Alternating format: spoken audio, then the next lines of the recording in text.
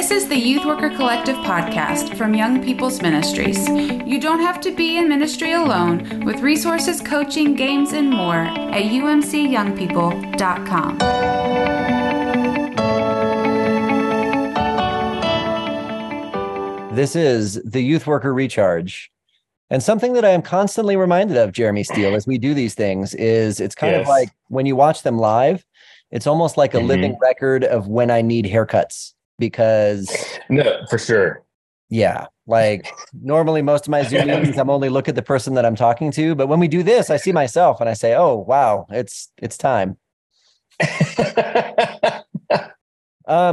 Jeremy, today we are having a conversation that is going to probably take a couple of different like weird routes as we talk about it.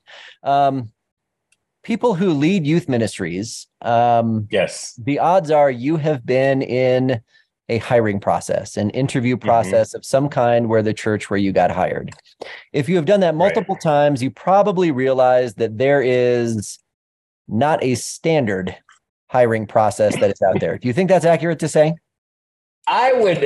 Yes, I can 100% verify that from personal experience that most churches do not have a standard hiring practice.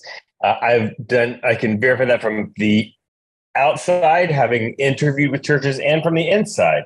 It has been because for a while there was a little season where I was overseeing a lot of staff people. And when you oversee a lot of staff people, that means you're also hiring a lot of staff people. Because, let's just say you have 6 direct reports. If each of those people gives you 6 years, then on average, you're hiring 1 a year still. So, and because I was one of the departments that was constantly in that process, I would have the newest chair of the SPR committee would ask me, so what do you do? And because we hired a lot of people over the years, I developed a rough hiring process so that when they asked, I knew. I was like, we're going to do this, and we're going to do this, and we're going to do this. Now, nobody else in the organization followed it. Everybody had completely different processes, but ours was standardized. And I know, just like nobody does that. Every time they're like, okay, we want this type of they'll talk about a job description or whatever. And they're like, okay, so what do we do? Some people don't even think about the interview process until people have already applied. Right. I have been consulting with churches who, after we get they will come to me and they're like, oh, we're having a hard time finding people. We've got these applicants. Could you help us? And I said, yeah. What's your process? And they're like, huh? So yes, all of those words just say yes. Well, and there are reasons for that, I suppose, right? Like each church kind of has its own context. They've got their own leadership. But there are things like, trying to figure out what a hiring process for a paid position at a church can look like or should look like that actually can be really, really healthy for a local church, right? You mentioned SPR. If people don't know what those 3 letters are, usually that stands for something like a Staff Parish Relations Committee. And what that means is it's a group of people that are volunteering their time who are members of the church to kind of help administrate and do some of the like HR functions of the church, right? And if you were to get hired, not at a church, right, but with an organization, the odds are they would have some sort of hiring process that they already would have thought about what their application process looks like, what their interview process looks like, what their selection criteria are, and then how the job offer and those kind of things get made. So that's what we're going to talk about today. I do want to be specific that as we talk hiring processes today, like we are talking about paid youth ministry positions. In podcasts, excuse me, or episodes past, we have talked about like sort of identifying and quote unquote hiring volunteers. But this is not that, right? So we're going to go to a certain level of expectation with processes because this is a paid position.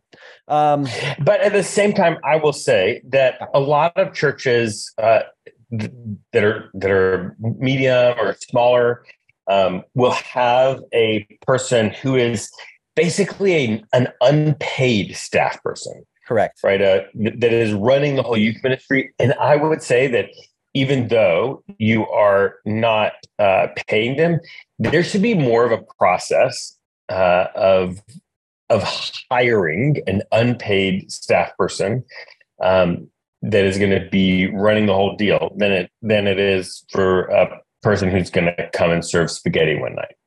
Oh, I completely agree with you. And at the same time, I think I want to say that process probably should be more intensive than the person serving spaghetti, but less intensive than a person that you're going to end up compensating and employing as part of the church, if that makes some sense. For sure. It is a great point, to be sure. So let's start at the beginning, right? Like being proactive with figuring out the needs of your church and your job posting, right? So when a youth minister is looking around for a position, Youth Specialties, I think, still has a very, very active job search board. It's probably the place that I refer most youth ministry people to when they're looking for positions. But that church has already had to figure out where they're going to post their job description, what it's going to look like. And actually, I would love to talk just for a minute about what you think a youth ministry applicant should look for on a job description. Right. There might be certain things that are like green flags and certain things that are like red flags about a particular. So you're talking about from a youth pastor who's looking for a job perspective. Let's say I'm looking for a position. I see a job description posted. What are the green flags and red flags that I might be looking for on that job posting? Right.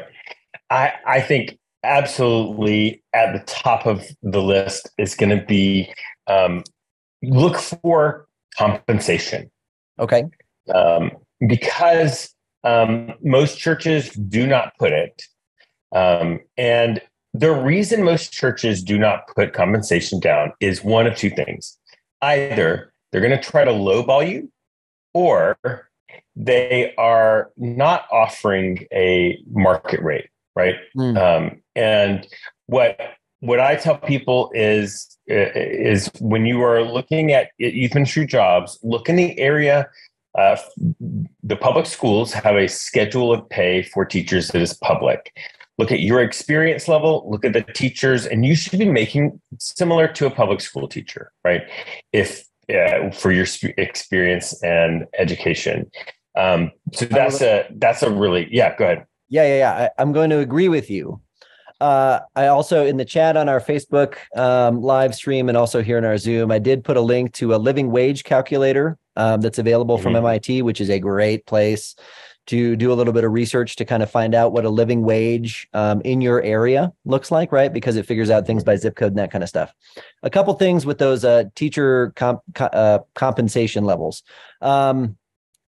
There may be people out there that will still try to tell you that school teachers only work 9 or 10 months of the year. You and I both know that to be false. So if a church tries to, say, well, we looked at school teacher salaries and then we, deducted 3 months because teachers don't work in the summertime, not accurate, does not keep you on the same level. Also, that's how that goes. The benefits conversation, right? So along with compensation, looking in a job description, if they have spent a little bit of time to outline what the benefits of working for the position look like, that can be really helpful. I do mean that in terms of like health insurance, life insurance, those sorts of things, but also other benefits that the church can offer in terms of paid time off or continuing education opportunities or those kind of things. I think one of the green flags that I would look for is how you're going to be supported if you were to be selected as that staff person. And one of the ways that can get listed in the job description is, here's our expectations for continuing education. Here's how many days off you get a year. Here's how much self-care time you can get. Those kind of things in addition to the financial compensation. Yeah. The other thing that I would look for, red flags, is you sort of have your own sense of theological perspective. and you need to look and say, does this church match sort of where I am theologically, roughly? Nobody's exactly the same, but did this match? Because if not, it's just, don't even look at it. Don't read the rest of the description. Don't apply, because you don't want to be put in a position where you're going to have to sort of feel like you've got to compromise your own theological, moral positions because of this church. I think another thing is to read it with the mind of like, they fired somebody or somebody left. There's a reason this position is open. Right. This job description has been edited since then. And so sometimes job descriptions will go into an enormous amount of detail as to how and when you can be around students, right? We have a safe sanctuaries policy. That's normal. But sometimes the job descriptions will sort of betray some of the trauma that's happened recently. And it will help you say, okay, like, am I ready to go into a place where someone has really, really messed things up? You might be up for that. That might be fine with you, but just pay attention to that job description. The other thing that I look for is I try to Google that church and jobs. Yeah. Because the other thing that will sometimes happen is you will find that a church has 3, 4, 5 jobs open at the same time. That's also another red flag that something is happening that is causing a lot of people to quit or get fired. And either of those things is something to like be very careful and very aware of. I'll be happy to be a little bit Pollyanna-ish as well, because something like a new church start might end up in that same position, right? Where for sure they're going to have a bunch of positions open, but recognize, like, you spending the time to see the job description, go to a church's website, go to their social media accounts, and look at, recent activity. When you're talking about that theological match or that like kind of cultural match, those pieces, get a sense for who that community is and what they're going through, because there might be some perfectly good reasons, like, hey, we just planted another campus and half of our staff went to go, see that new campus. Right. But also, like you said, it could be a situation where something hugely traumatic has happened and you might be stepping into a room full of eggshells that you didn't realize existed, right? Okay. And I think on the other side, on the church side, it's really important for you to get what are the deal breakers for you? Sure. Right. So when you are, sometimes there are theological deal breakers. For example, I've had conversations with multiple churches over the years who are United Methodist churches who hired a Southern Baptist youth pastor, and the Southern Baptist youth pastor goes off to youth camp and feels like it is his moral responsibility to baptize all of the people that made a significant spiritual decision in the lake at camp. And that's not our understanding of baptism. And so, it's important to get a list, and there shouldn't be 100 things, right? But like, we don't even want to talk to somebody if they believe this, they have done this, they have this attribute. I don't know what it is, right? But but it's really helpful, because what you can do is, if you're like, we want to make sure that they're okay with infant baptism, that they are okay with, and they've got a handful of things, and like the particulars of your youth group. Maybe you have a lot of special needs people in your youth group or whatever, right? You can say, these are the things that like we really are going to, and then you can have a 10-minute conversation with somebody to answer any initial questions, and I call it the deal breaker conversation. I want to ask them these questions and hear their answers. And these are the things that, like, we don't need to waste each other's time, right? I don't need to take you all the way through a process. I don't even need to spend money on a background check. Like, if you are going to have a problem with the fact that we baptize babies, this isn't a fit for you, right? Yeah. Yeah. Well, and that theological piece, that might be a whole nother episode altogether at one point, right? Like, Yeah. Right. what does make, like a United Methodist understanding of youth ministry and baptism and those things kind of unique in the grand scheme of things. It's a really, really good point. I think I want to shift gears to that next step. So job description is posted. I'm somebody that is looking for a position. I thought that one was interesting, and I go ahead and put my application in using whatever instructions are listed on the job description, right? They're like, email to this email address, send me a cover letter, Yep. send whatever. If I'm the church, if I'm on the receiving end of that stuff, I am looking for something that has followed the instructions that I have put out there, Right. whether how clear or how vague they are, right? There is something about that sort of being like your first introduction to these people that are leading whatever their hiring process looks like. So I always encourage a youth worker to follow the instructions on the job posting. If it asks for a cover Yep. letter, send a cover letter. If it says email us, email us.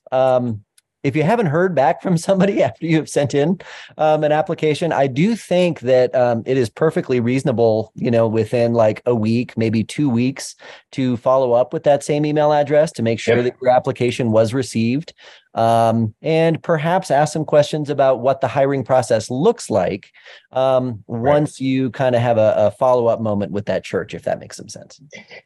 Right. And on the church side, this is the time when you post that job description, you should also have decided how you're going to hire the person. Yeah. You need to understand, like, my process in general was a phone screening, right? I didn't do it in person. I only did it over the phone. And it was 10 to 15 minutes. I was asking them about any missing information that they, that they didn't fill out. And to ask about those sort of red flag things. Phone screen. So we did phone screen. Then we did a Zoom interview. Then we did with just me. And then after that, it was with their team. And that could include whatever. And then depending on if it was at a high enough level in our organization, there was one more step, and that was an SPR interview. That was only at the highest level. And so, but know that because somebody emails you and says, hey, I sent my stuff in, just checking in, make sure you got it, ask if you have a hiring process. You really do want to be able to send it back and say, hey, great.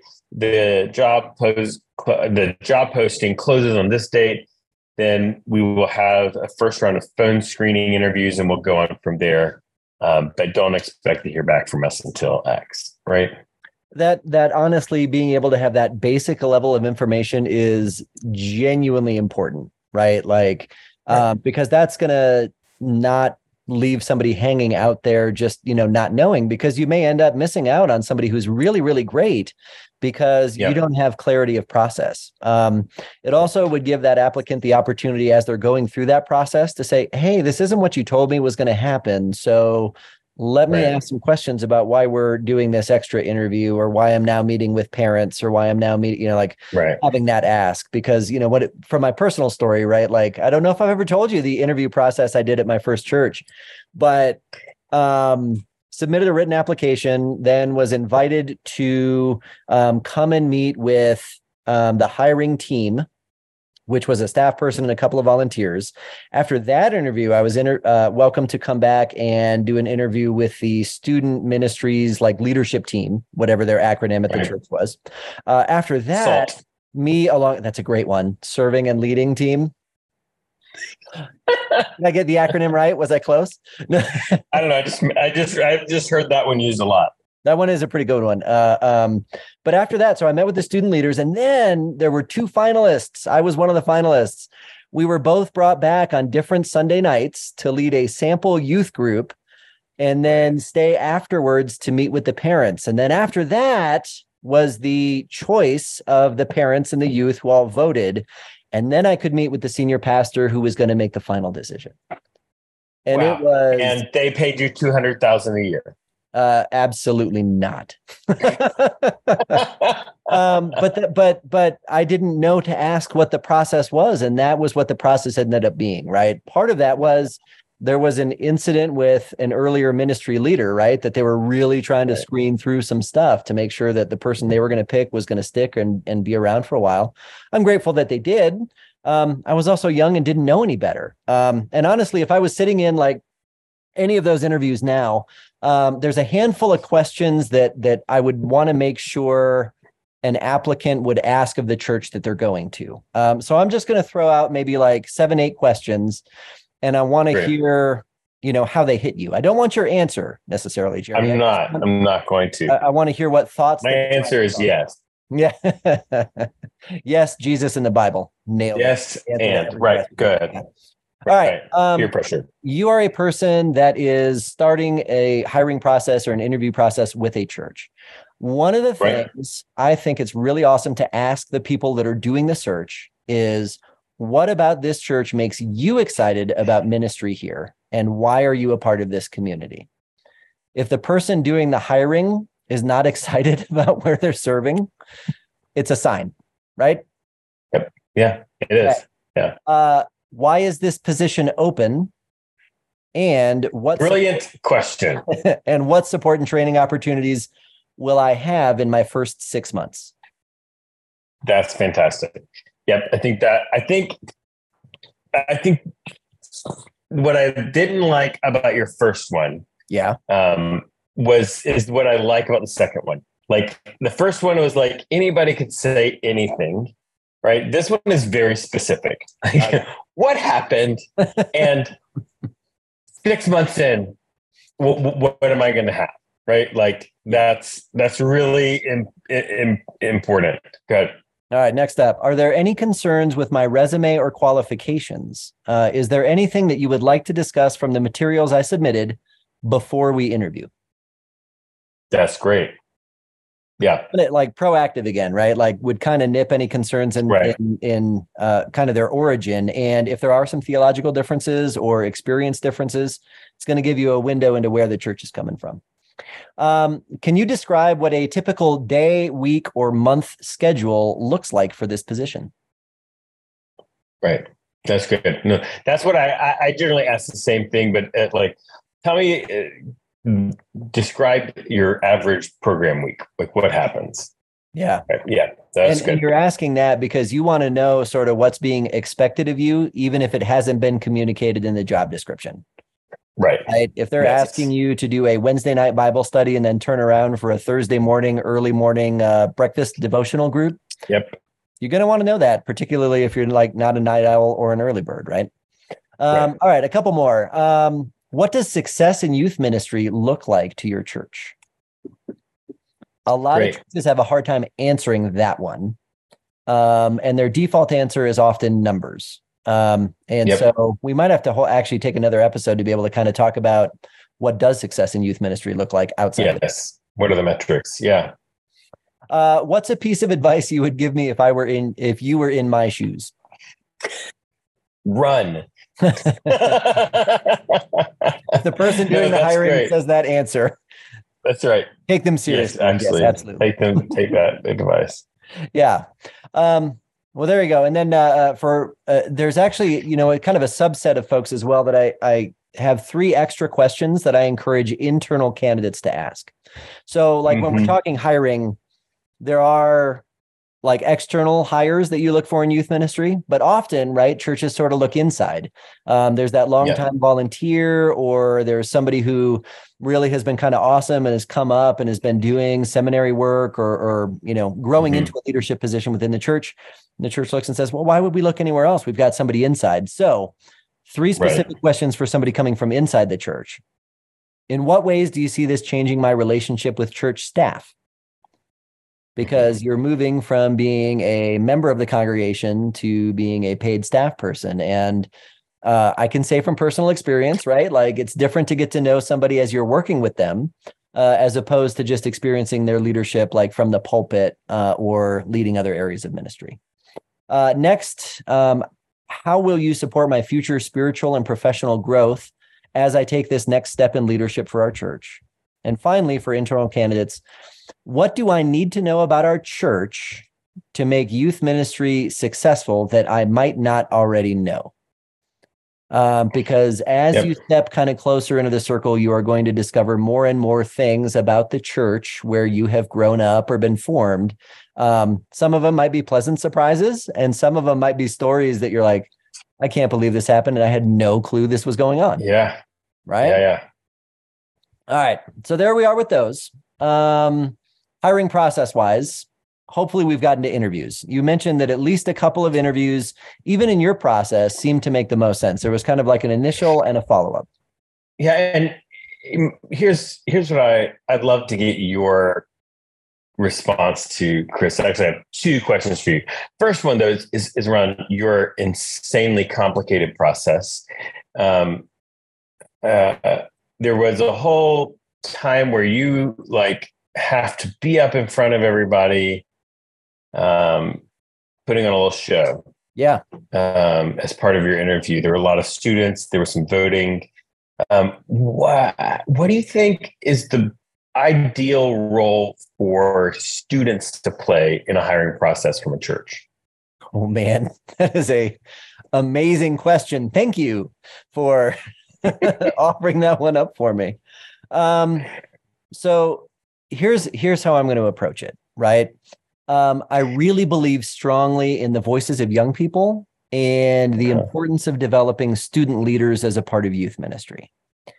Mm-hmm. I think that the youth who you have identified as leaders, or who the church has identified as leaders and are in leadership positions, need to be able to carry some kind of weight and some kind of feedback in a selection process and in an interview process.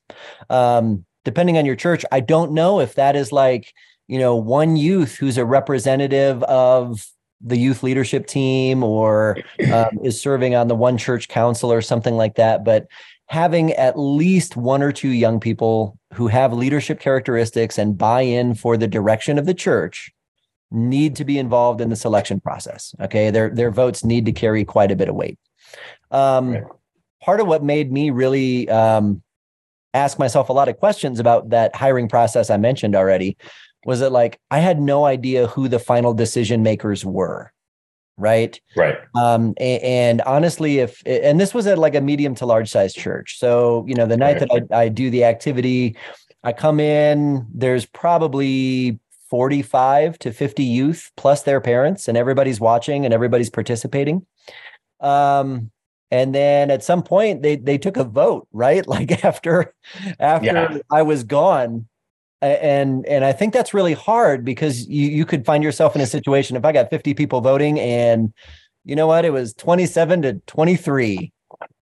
Yep. Those 23 people are going to feel really disenfranchised. And so I think you have to identify a couple of leaders that you entrust and that you help walk along in your hiring process. And that's where you put your energy. All right. That was a long answer. Whatever you do not vote. I'm just going to put this out there. Don't do that. And here's why. Because fast forwarding in our little scenario here, you vote, especially don't have students vote. You vote, and there's a clear winner. It's Wilterdink all the way, right? And you offer the job to Wilterdink, and Wilterdink, he's a rock star. Everybody wants Wilterdink. He just got offered a position at a much more prestigious place for a lot more money and a lot more of everything. He took that position. So then you offer to the next person, and the next person. And at some point somebody says yes, but when that person shows up on day one, everyone in the room knows that they were not the first choice, and they know who voted against them. And it sets those people up for an uphill battle. It does. Even if you got your first choice, there were still, unless it was unanimous, there was still people who voted against them. And that will put a hindrance into that relationship. Those people will most likely leave. It's a mess. So do not get a large group of people to listen to somebody give a sermon and vote on them. Also, that's not something that necessarily qualifies somebody for a job. as a youth pastor. Sure. There are a lot of youth pastors who are incredible and absolutely stuck standing in front of a large group speaking. That's okay. Like, that's not the key to effective youth ministry. Everybody has their own things that they're good at, and they can play to their strengths and, supplement.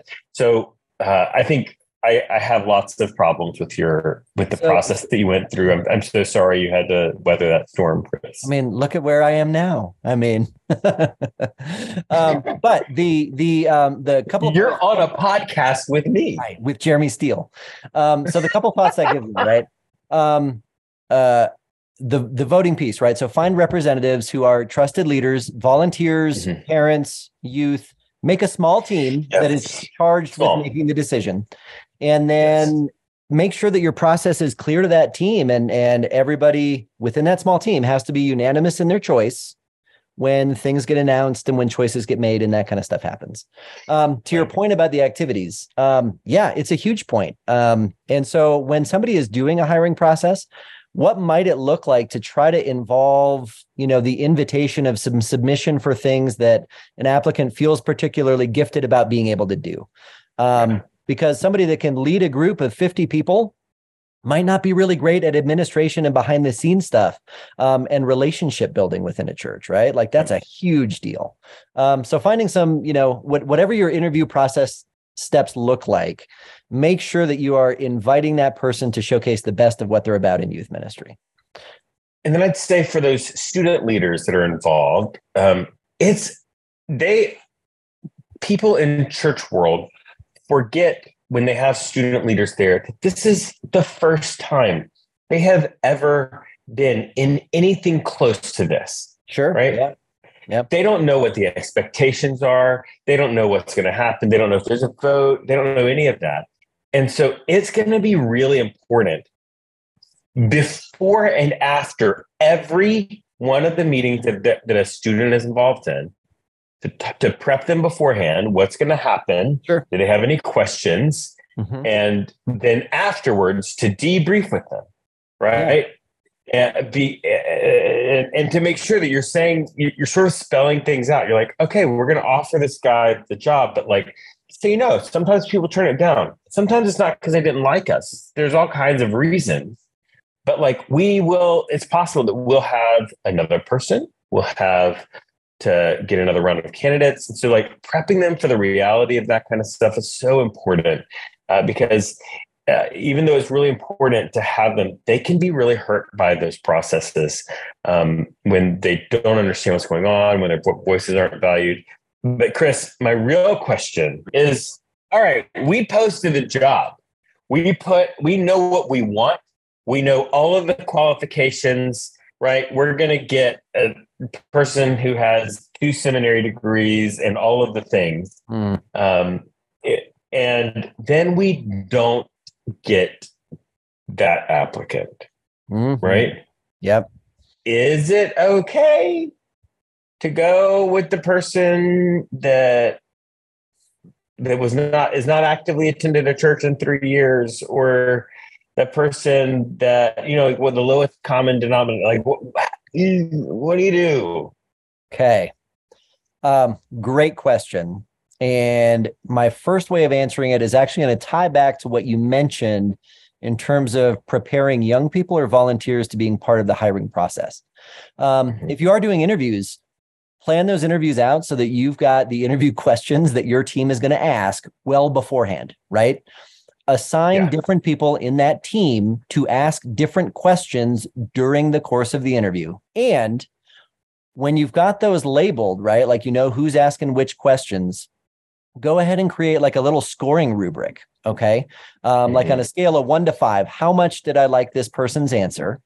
And what are some notes or what are some things that stuck out to me from this person's answer that I would like to talk about with this hiring team or this, small group once the interviews are done? Okay. The reason I like that is because then once the interview is over, your team can come together. Everybody's got the same questions. Everybody's got the same notes. Everybody's going to have different scores. And honestly, you can total up a person's score and say, okay, listen, if somebody didn't cross this threshold of do we think they would be a fit on a numerical scale, right? Like if we had 10 questions, each of them could be up to 5 points. If somebody scores less than 35 out of 50, is that somebody that I would want to welcome into a leadership position in our church? Right. Because if I was thinking just strictly sort of like on academic numerical scales, 35 out of 50 in an academic setting is a passing grade, but it's not blowing me away. Right. So is our church in a position that we want to hire this person that isn't necessarily blowing us away, but seems to be checking enough of the boxes that we think are important that it would be okay or not? Right. So that gives you kind of a numerical one. The second part of the answer that I would have to that question, honestly goes back to our planning and the discussion that we had about job description at the beginning. Sometimes churches create job descriptions that cannot be done, right? Whether it's the hours or the credentials or the experiences that somebody's asking for compared with the compensation level or the context in which somebody's going to serve, you don't find the person that you think you need because you haven't really looked at the job description and made it realistic. Okay. So if you find yourself not getting the candidates that you wanted to get, usually I recommend that people don't hire that person then, right? Like sometimes it's bad luck of the draw and, you just don't get a great pool of applicants. Honestly, I think it's more important to look for the right person or the right people than it is to kind of force a wrong fit, because then you're going to have to do this whole process over again in a year or 2 years because it wasn't the right fit. And part of that process is going back to look at the job description and say, okay, what did we include in here that just might not be realistic or reasonable? For all the things that I wrote out for what this person has to do, did I write out a position that requires 60 hours a week, but we're underpaying somebody who's technically only supposed to work 40? If so, you got some questions you got to answer there. Also, does this need to be a paid staff position? I see a lot of like smaller to medium-sized churches that really want a paid staff person in youth ministry or children's ministry for that matter, right? Like we could pick the age level ministry. They think they want a staff person to hire to do that ministry because that will show that their church is invested in that age level. And I will be the bearer of bad news and say that's not necessarily the case, right? Like there are times where you might think that by saying, hey, we've hired a youth minister, and that means we honor the youth and we respect the youth in our congregation. Sometimes that can mean you're looking to outsource youth ministry to this paid position as opposed to really embracing it as a whole community. And I think, so this is one of the things that, especially in rural areas, or in places that are rural in comparison to big cities, but are not actually, wouldn't even consider themselves rural. I was consulting with a church that was the biggest town in this county, or in a couple of county areas, but it still was a tiny town, right? There were rural. There was an area that they considered rural, but they weren't in it. But the issue with some of those places is that there's not a lot of people.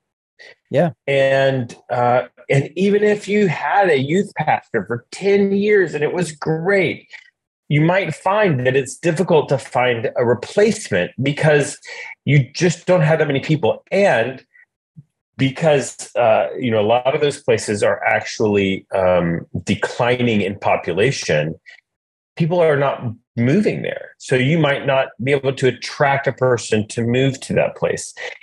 And in those cases, I think it's important to ask yourself that question, right? Like how long are we willing to wait to see if we can find somebody? Yeah. And just go ahead and put a number on that.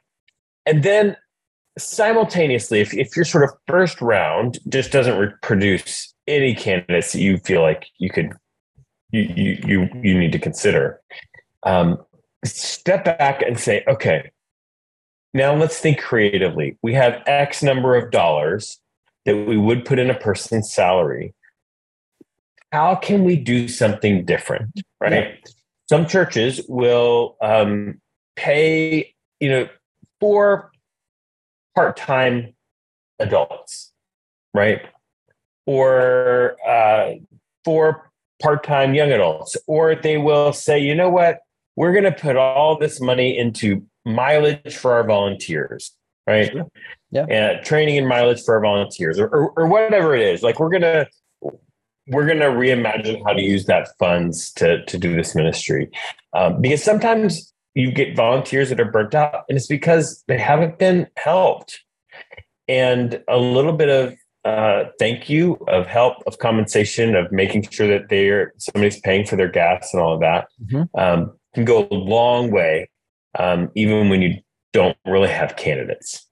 Yeah, and I love that idea, right? Especially if it's reinvesting in the leadership development of youth, right? Like if you're able to take that and say, listen, we've got some youth leaders that we really want to, see grow and continue to blossom in terms of their faith formation and discipleship. Perhaps we could take some of that money, and if there is a conference gathering or a training or, something like that we could sponsor our young leaders to attend and be a part of, so that they can come back and be part of a different model of ministry. Huge and incredible.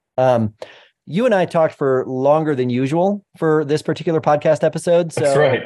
Obviously, we care a lot about it, right? Like we want youth ministers to find themselves in the right fit when they're looking for paid staff positions. We also want churches to be able to find the right leaders for their ministries, because, as you know, Jeremy, like the constant churn of always hiring somebody and always onboarding somebody takes a lot of energy and a lot of effort. And if you're intentional about the hiring process, it can really minimize the amount of turnover that you have. And there's something about consistency and longevity in youth ministry that I think is starting to be realized as really important, and maybe has been undervalued for a long time. Anyway, closing thought from you, because we talked for a long time today.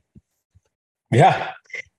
Closing thought is, as a church, if you're hiring, just be intentional and clear, right? I should say intentional, clear, and sort of clear-eyed. Like, don't expect more than you can. Don't reach for further than you can reach. Be realistic. Yeah. Well done. All right. Jeremy, always appreciate you. Those of you who watch us live on Facebook, we do the Youth Worker Recharge just about every Monday, unless there's holidays or something like that happens. And we usually try to get that started around 2:00 Central Time. So hope you hang out with us again for our next Youth Worker Recharge. And Jeremy, we'll see you next week. See you next week.